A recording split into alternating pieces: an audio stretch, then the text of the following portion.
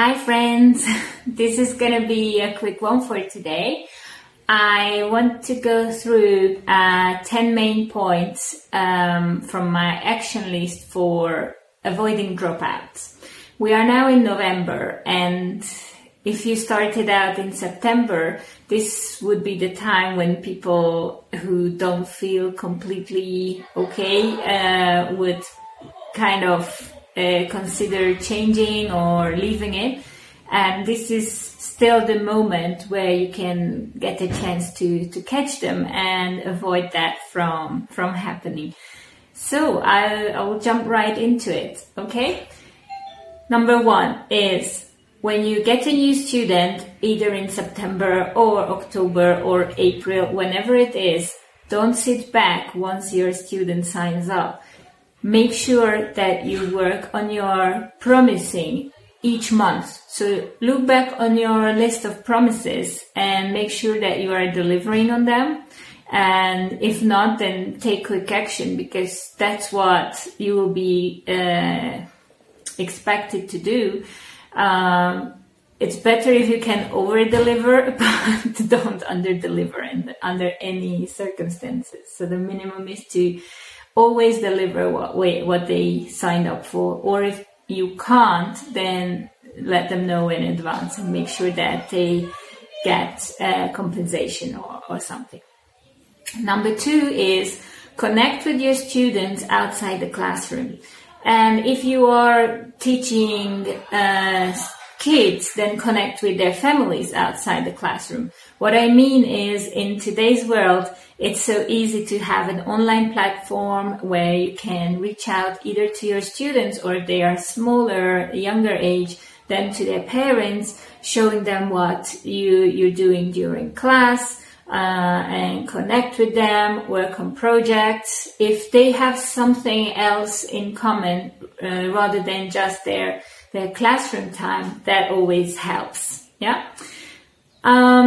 Number three, don't be afraid to address any differences. If it's inside your class or if it's with some parents, if you see that something is not right, go for it, ask. Don't just try and avoid the topic. Ask about it. If it's a kid not behaving well, ask them what bothers them, if there's something you could do better, if there's something going on with the group. Yes, there's always a solution. Sometimes the solution is to part ways, but that's also a solution. Number four, ask for feedback. I did talk about this in the past few days, so you know my opinion on that. It's very, very important. Reach out, ask for feedback on the good things, and also ask for feedback on things that they would want you to improve. Yeah. Number five, identify dropout risk. What this is just sit down with the list of your students, or make your teachers sit down with the list of their students and just highlight the names you think for some reason might leave or might be unhappy. We have a project called Happy Students, Happy Teachers. And in this one, we highlight each person we think is not on the right place or is not feeling okay. And we work it with my whole staff. Sometimes we can get ideas from others who are not even teaching that kid. So identify dropout risks and work on them separately. Number six, offer in-person meetings, opportunities for people to see you. Even if you have evaluations in a written format every trimester, still offer the possibility for people to meet you. Because even though we are always busy, everyone is running, it's always nice to sit down with somebody in person, and we do have to give them the opportunity, and it can put things into a totally different perspective just to have an in-person conversation with someone. Number seven, don't be afraid to let people go.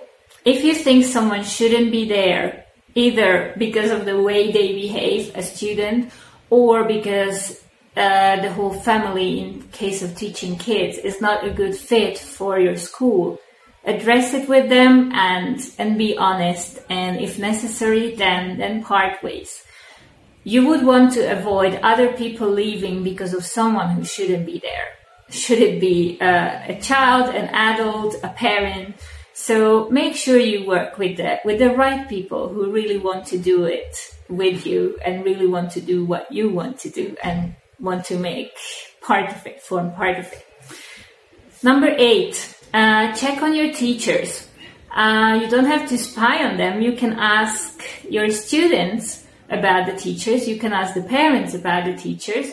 Even if they are very little, they will give you their opinion. There are ways to ask for their opinion and find out if they are happy with the teacher. For this one, I want to mention a nice idea that we have tried and we are working with it every year. It's a self-evaluation form that our little ones do every quarter. They fill it in. For the very little ones, they do it in a form of drawing. And we find out how they are feeling, whether they are happy, what are the things they would keep, what are the things they would change. And sometimes they say they would change their teacher. So that's also important feedback to me as a director. Number 9, maintain a waiting list. So if somebody leaves or if you decide that somebody shouldn't continue with you, it's always great to fill in for them. So if someone wants to sign up but you can't offer the right place for them, just make sure you have their contact details. They might have signed up in the meantime with another school, but you might be lucky. Even in the middle of the academic year, it might just be the right moment for them, and you might still keep that group full even if somebody leaves or you decide for somebody to leave. Number 10 is communication and community. I already mentioned providing content outside of classroom, but I don't just mean a platform where you can still connect with the students. Make sure that you maintain a newsletter where you constantly give them additional value, in connection with what you do. If it's a yoga school, a dance school, a music school, in connection with the topics you're teaching.